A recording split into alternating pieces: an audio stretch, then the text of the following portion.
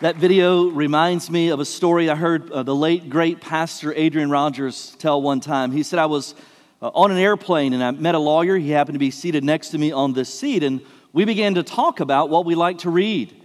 And so I told him I read newspapers and books and journals and devotional studies, but primarily I read the Bible. And he said, the attorney said to me, if you don't read any further than that, then how do you know what to talk about when you get up to speak? And he said, sir, man only has three problems: sin, sorrow, and death. And the attorney pushed back and he said, oh, come on, Dr. Rogers, man has more problems than that. That's a little simplistic. And Adrian Rogers said, no, just three problems. He said, no, there has to be more than three problems. You and I both know that. And so Adrian Rogers, conceding, said, all right, tell me another problem. He said, after a long pause, the man came back and said, I've been thinking, man only has three problems. Every problem you can think of this morning, it fits under one of those categories. And guess what? Easter is the answer to all of those problems. Because Jesus rose from the dead, He defeated the penalty of sin in the future and the power of sin in the present. Because Jesus rose from the dead, one day all the sorrow we experience will be swallowed up in victory in the glory of heaven. Because Jesus rose from the dead, then even death itself will be defeated. Because for those who belong to Jesus Christ, death is the portal to new life in Him. And so in a very real sense, Easter is the answer to all of man's problems. If you have a Bible or device this morning, I'm going to invite you to turn with me to Romans chapter 8. Now, if you're a Bible scholar, you've been thinking that Romans chapter 8 is not an Easter text when we think of Easter passages. But as we walk through these verses together this morning, in verses 31 through 39, I can assure you this, that the power of the resurrection is on display here in Romans chapter 8. Let me just say this before we read this passage together this morning. I don't know why you're here this morning. Maybe you're here because it's a family tradition for you and your family. Maybe you're here because you're spiritually searching, hoping to find some answers to life. Maybe you're here because you're grown up and you're still scared of your mom. Amen? She told you you were going to church on Easter. You told her you weren't. And out of her purse, she once again lifted the old wooden spoon. You know what I'm talking about? And so I don't know why you're here this morning, what motivated you to be here this morning. But here's what I do know. You are not here by accident. That for the past 21 days, literally hundreds of us have been praying that you would come today and the message would be heard today. And so that's you here this morning. God wants to speak directly to you through your word because you are not here by accident. Romans chapter 8, verses 31 through 39 says this. What then shall we say to all these things? If God is for us, who can be against us? He who did not spare His own Son, but gave Him up for us all, how will He not also with Him graciously give us all things? Who shall bring any charge against God's elect? It is God who justifies. Who is to condemn? Christ Jesus is the one who died, more than that, who was raised, who is at the right hand of God, who indeed is interceding for us. Who shall separate us from the love of Christ?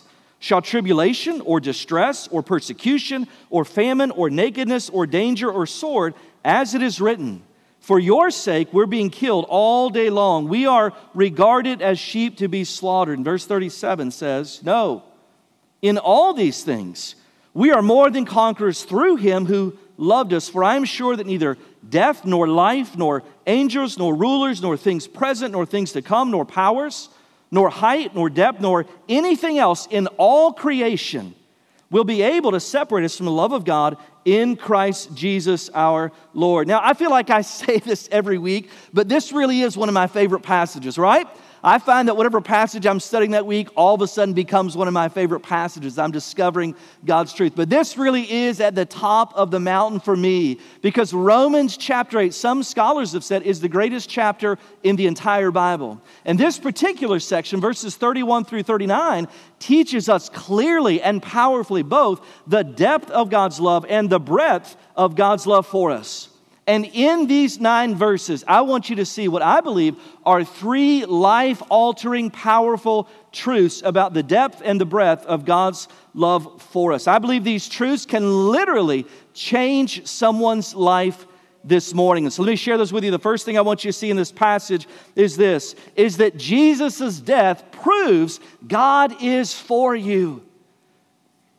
Despite being told this dozens and dozens of times over the last 21 years, there has yet to be a time where, in fact, the roof has caved in when someone has walked into church. You know how many times I've heard that before? Now, don't get comfortable because the service is not over. Amen? And behind that thought is this idea that I could never show up at church because, somehow God wouldn't be pleased with that God has not set His affections on me, God is not for me. But what's behind all of that statement is this nagging feeling that somehow we've picked up the idea that, in fact, God is not for us. God is against us. And so let me correct some theology this morning. God is against sin, but for sinners. Is that good news? That's what the Bible teaches. Mark chapter 2, verse 17. And when Jesus heard it, He said to them, those who are well have no need of a physician, but those who are sick. I came not to call the righteous, but sinners. The Apostle Paul, who some would describe as maybe the greatest living Christian ever, said this in 1 Timothy chapter 1. He said, this is a trustworthy saying, worthy of full acceptance. Christ Jesus came into the world to save sinners, of whom I am the worst. And that is a guy who wrote over half of the Bible. Jesus, his worst critics in the Gospel of Matthew, called him this term. He is a friend of sinners. Now, what I've learned over the years is this, that the word sinners is not a popular word. Like, it's almost a spiritual word for calling someone a loser. Am I right? But the reality is, popular or not, Romans chapter 3 says this, that all have sinned and fallen short of the glory of God. And so just in case you're confused, I'm a sinner, you're a sinner. Wouldn't you like to be a sinner too, right?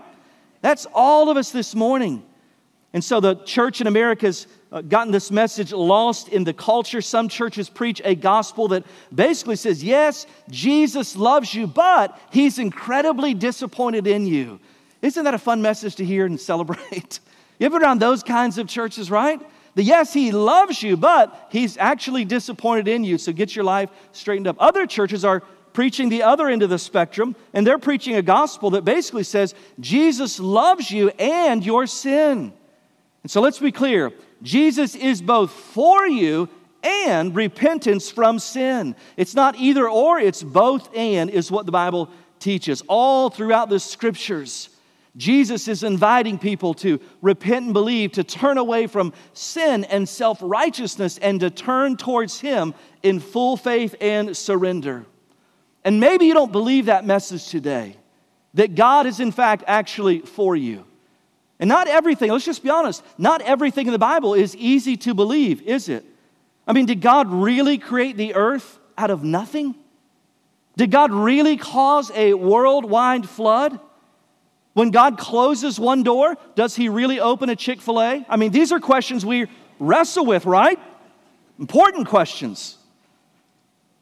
But often our intellectual doubts, what I've learned over the years, is they're often rooted in emotional doubts. And so what I mean by that is this, is that often when life hits a rough patch, not if, but when life hits a rough patch, those are the moments that we begin to wonder, is God in fact for me? Because it doesn't feel this way, given what's taking place in my life.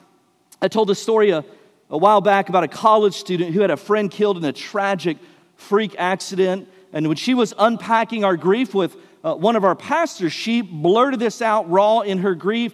She said, I know that God loves me, but right now, I just feel like He's dumping on me. Only she said a different word that I won't say on Easter, all right? But here's what we know. That even in those moments of doubt when life is not going well, and so surely God is not for us, that based on His interaction with doubting Thomas, what Jesus says, hey, doubters are welcome. And the opposite of faith is not doubt, it's actually unbelief. Think about it. If there were no doubts, there would be nothing to exercise faith over. One of the hardest doubts to wrestle to the ground is whether or not God is for me when life is going hard. Now, if you're listening, say amen. If that is you this morning, And that is the question that has brought you here. Maybe you've been wrestling with for a period of time. Here's what I want you to understand according to this passage. God is so for you that He put to death His own Son so that through His death you might experience eternal life in the future and the abundant life in the present. That's how for you God actually is. And if you're thinking, no way, too good to be true, then don't take my word for it. Take God's words for it. Look at verse 31 again. What does it say? He says, what then shall we say to all these things? If God is for us, who can be against us? Now, in verse 31, when he says, what shall we say to all these things? He's looking backwards at all the things he's written up to this point in the book of Romans. And so what he's describing, let me give you the cliff notes. Basically, Romans chapter 1 through 3 says this, we are miserable sinners. Chapters 4 and 5 says, but Jesus is a merciful Savior. And chapters 6 and 8 are basically saying, hey, we've been made dead to sin, but alive in Jesus Christ. And He's indwelled us with the Holy Spirit to empower us to do what we could not do and what we would not do left to ourselves. And so these statements here at the end of chapter 8, it's the crescendo. He's saying all these truths have hidden this crescendo. And so these verses, and so what he's saying is, hey, because of all these things we've learned through these chapters, what we can conclude, according to verse 31, is that God is in fact for us. Now, if you're not convinced by verse 31, and that summary statement, look what he says in verse 32. He says, He did not spare His own Son, but gave Him up for all. Do you know who's included in all? You. I used to have a seminary professor, and he would say this phrase all the time. He said, all means all. That's all means. And so he said, every time you see the word all in the Bible, you should take it at face value. And so what's he say? He says, who did not spare His own Son, but gave Him up for you. God is so for you that the text says, God gave up His Son. That is a definitive act. That took an act of God's volitional will. One writer said this. He said, the immeasurable greatness of God's love is seen in the infinite nature of His sacrifice on our behalf. So let me make sure that everybody understands before we move on. According to verses 31 and 32, no matter how you feel, no matter what you've been told, I want you to hear this clearly. According to the text of Scripture, God is for you. So much so that He gave His own Son up for your life in the great exchange. The gospel literally means good news. And that's the good news of the Bible, but we don't have a full appreciation for how good the good news is until we have an awareness of how bad the bad news actually is. And verses 33 and 34 give us a picture of how bad the bad news is when it tells us that Jesus' resurrection offers you a new standing. I don't know if you saw this or not, but you remember back, this is probably a few years ago, and there was a shirt that was popular. Lots of people in Hollywood were wearing this shirt. And it was a shirt. And basically the shirt said, Jesus is my homeboy. Anybody see that? Anybody remember that? Right? That became a popular thing there for a while. I told Tasha, I said, I kind of like that shirt. I think I'm going to get one. And she said, no, in certain terms, you absolutely are not going to get one of those shirts. And I said, why is that? She said, two reasons. Number one, it's irreverent. And number two, that midriff cut, not flattering on you, all right? I was still carrying some holiday weight from Arbor Day 5 years ago, all right? And the theology of that shirt is basically this: I'm cool with Jesus. And maybe that's how you view your relationship with Jesus. You wouldn't say that you're actively following Jesus. In other words, He doesn't actually factor into the real daily decisions that you're making about your real life that you're living. Maybe you wouldn't describe yourself even as a Christian if someone asked you, but you're certainly not mad at Jesus. So you're not a follower, but you're not a hater. Not actively pursuing Jesus, but not actively opposing Him either. And so let me speak to that reality that we're kind of, Switzerland, we're kind of spiritually neutral, that I'm not really pursuing Jesus, but I'm cool with Jesus. Let me read you some verses, some of them from the very mouth of Jesus that challenges that concept. Matthew chapter 12, verse 30. Anyone, this is Jesus speaking, anyone who isn't with me opposes me. And anyone who isn't working with me is actually working against me.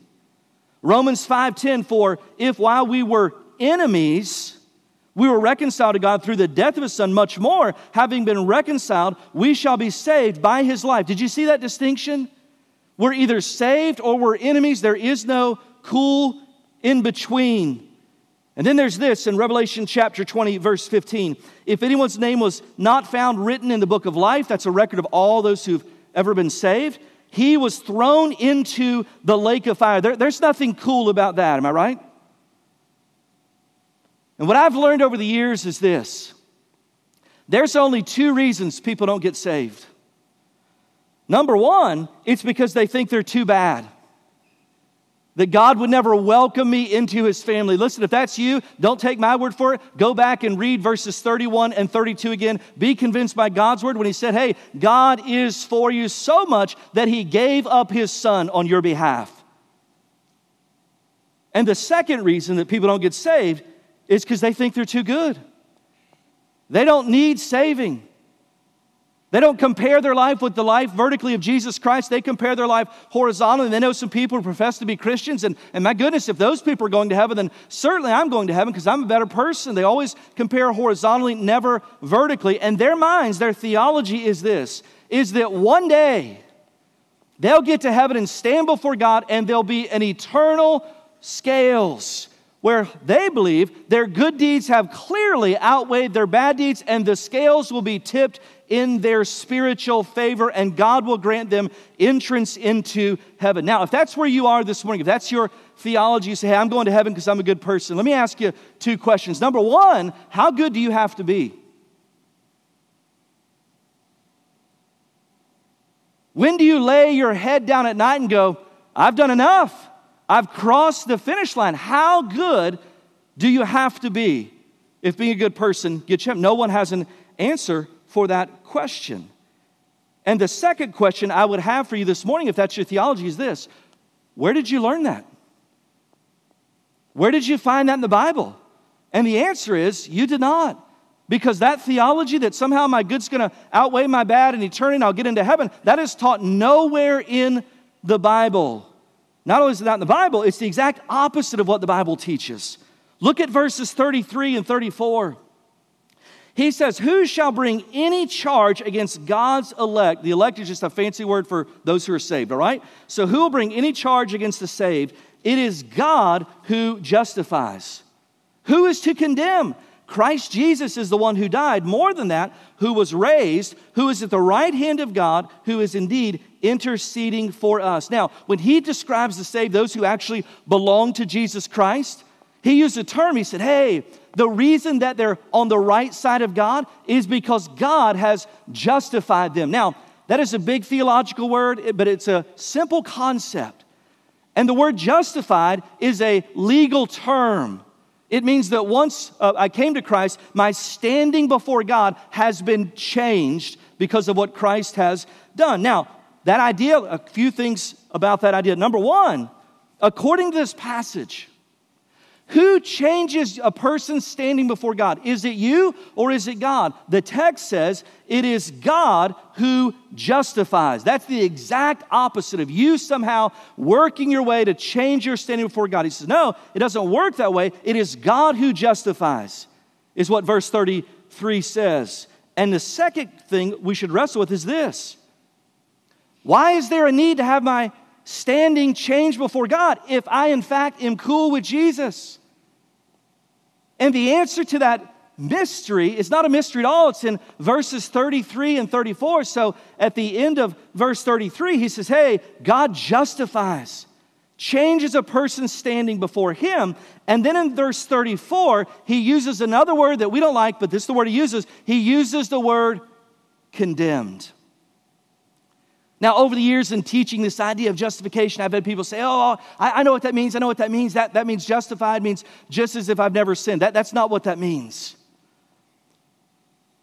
What they're saying when they say that is I was guilty, but it's just as if I've never sinned. And so now I'm not guilty because of what Jesus done. Listen, that's not what it means. What justified means is this, is that I was guilty but condemned. Verse 34, but now through Jesus Christ, I am still guilty, but I am pardoned. And what is a pardon? It is an act of reprieve committed by someone else on someone else's behalf. That's exactly what Jesus Christ has done for you.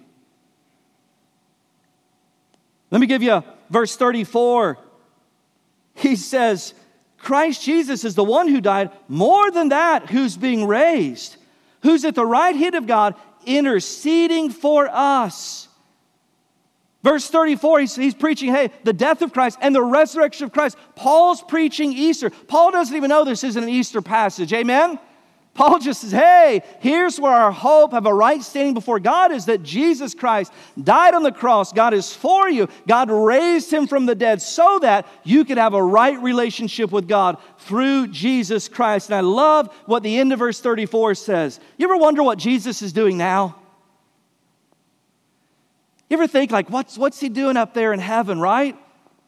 Like, what are they, are they doing, playing games? Do they eat up there? Do they celebrate? What happens in heaven? Listen, verse 34 gives us a small picture. He says, he is indeed interceding for us. Let me give you the paraphrase. Here's what's happening in verse 34. Here's what he says. The Bible says that Satan is the accuser of the brethren. He goes before the throne of God, accusing us night and day. What's that mean? That means he's going before and looking at our lives and saying, look at them. They don't love you. They're as guilty as sin. And listen, that is true. And what verse 34 says, that Jesus is interceding on our behalf, here's what that means. That every time that happens, basically Jesus is saying, yes, they are guilty, but they're with me.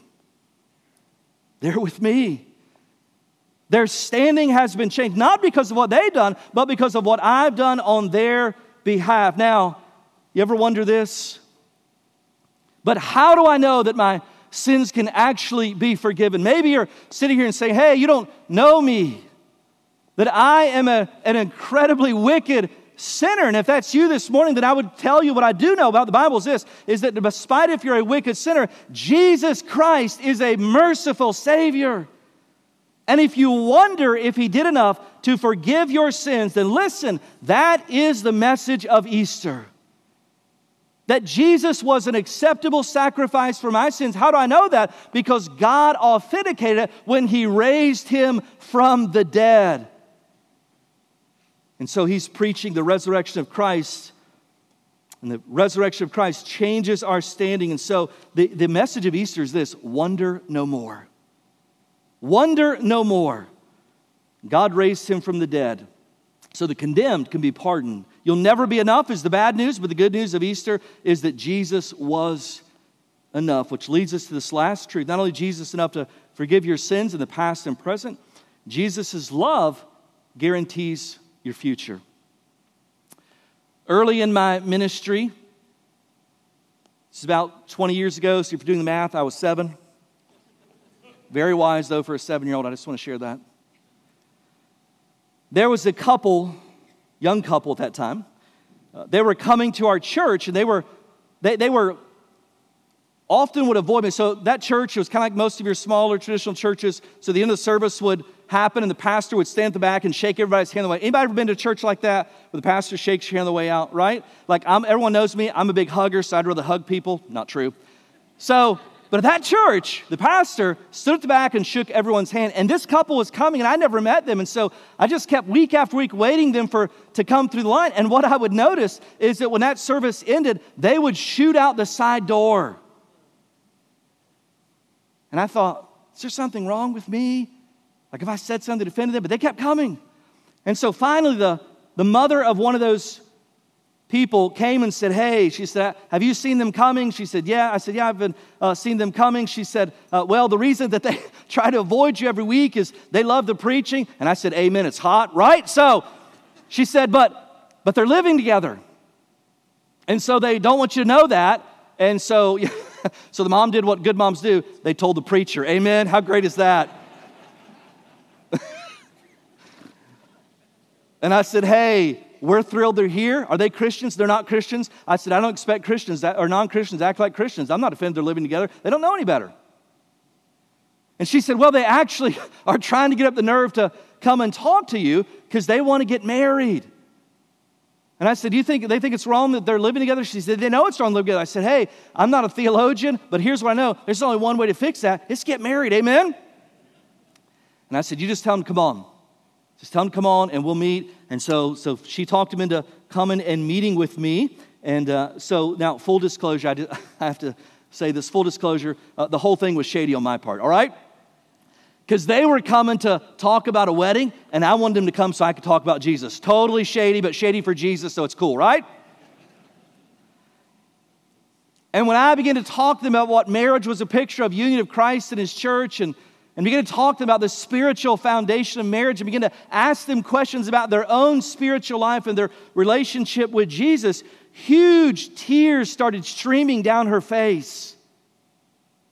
And I had only been a pastor for about 2 years at that time. Listen, but even I knew as a 27-year-old, when she starts crying, we're talking about Jesus, listen, even I knew spiritually, it's on like Donkey Kong. Amen? Like she's going to get saved. The Spirit of God is drawing her to Himself. And so I just said, hey, do you want a relationship with Jesus? She couldn't even talk. She just shook her head. Absolutely, she wants a relationship with Jesus. And He's dialed in. Now, full disclosure, I got a problem on my hands because if she accepts Christ and he rejects Christ, I've got to tell, you're not equally yoked. I don't know if we can do this wedding. So I'm like, come on, Lord, come on, Lord, come on, right? And so I look over him. He's dialed in. And I'm just going to tell you what I thought. I said, hey, do you want a relationship with Jesus too? And he's dialed in. And so I'm telling you what I'm thinking. I'm thinking, wow, a 2-for-1 Jesus special today, right?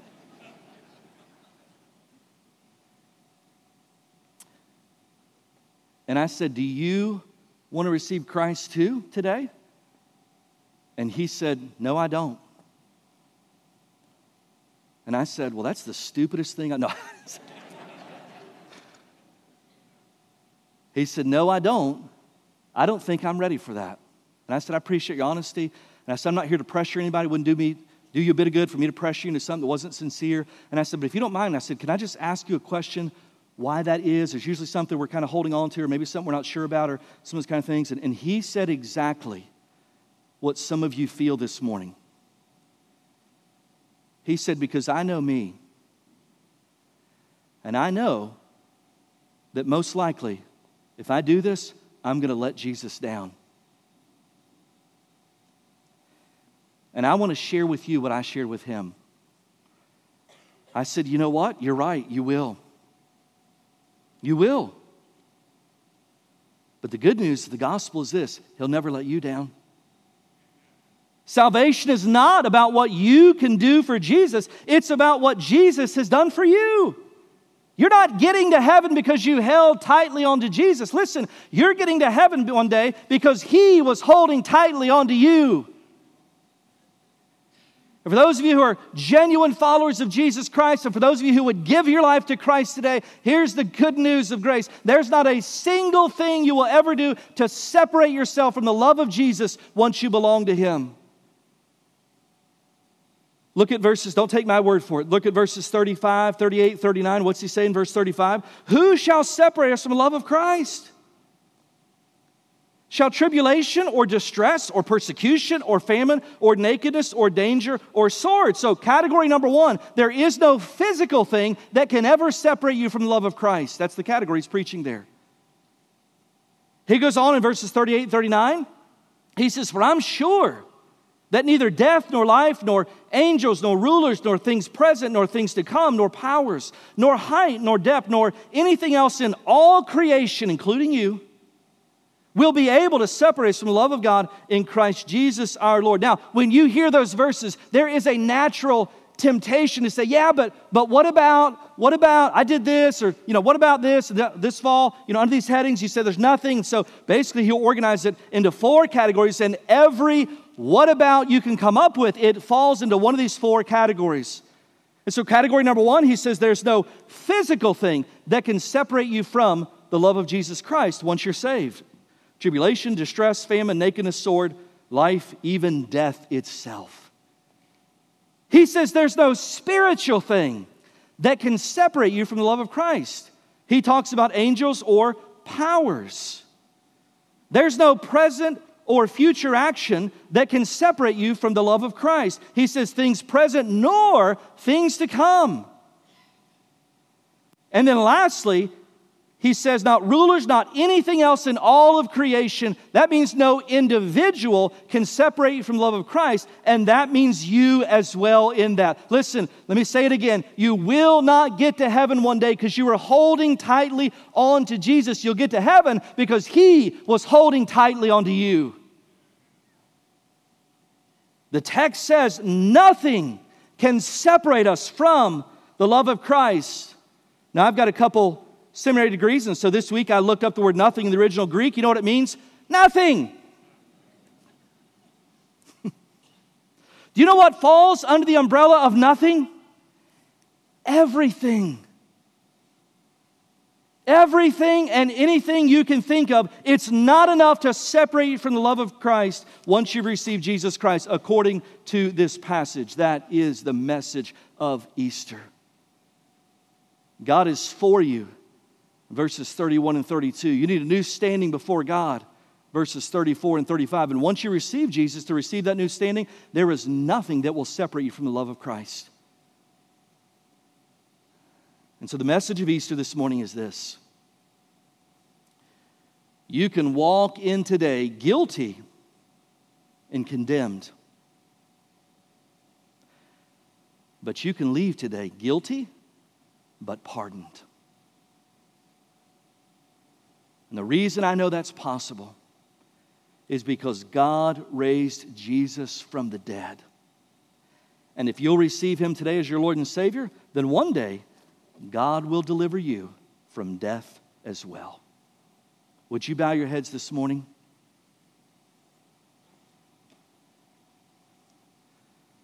With your head bowed this morning, I'm going to unapologetically ask everyone in the room this morning, what is your next step with Jesus?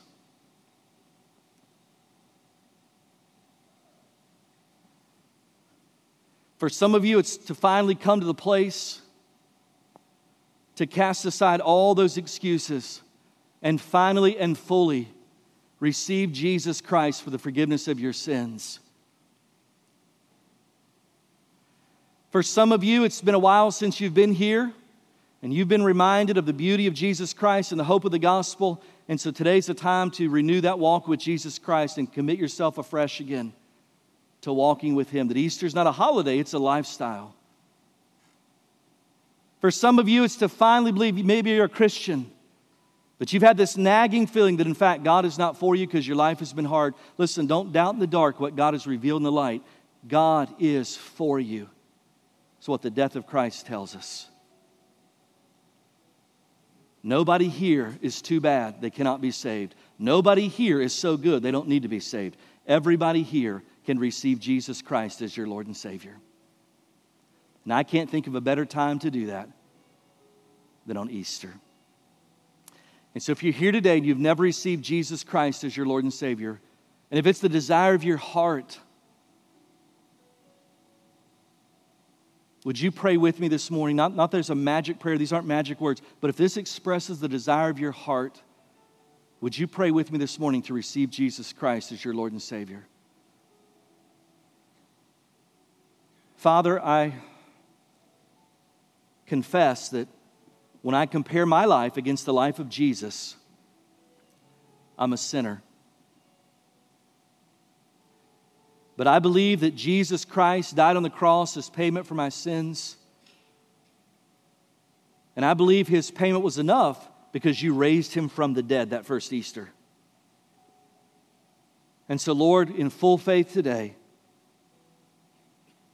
I want to receive Jesus Christ for the forgiveness of my sins. I want to be born again. I want to accept Christ as my Lord and Savior. And Lord, to the best I understand it, with a full faith that I can muster up this morning, I want to begin a relationship with Jesus. Lord, save me.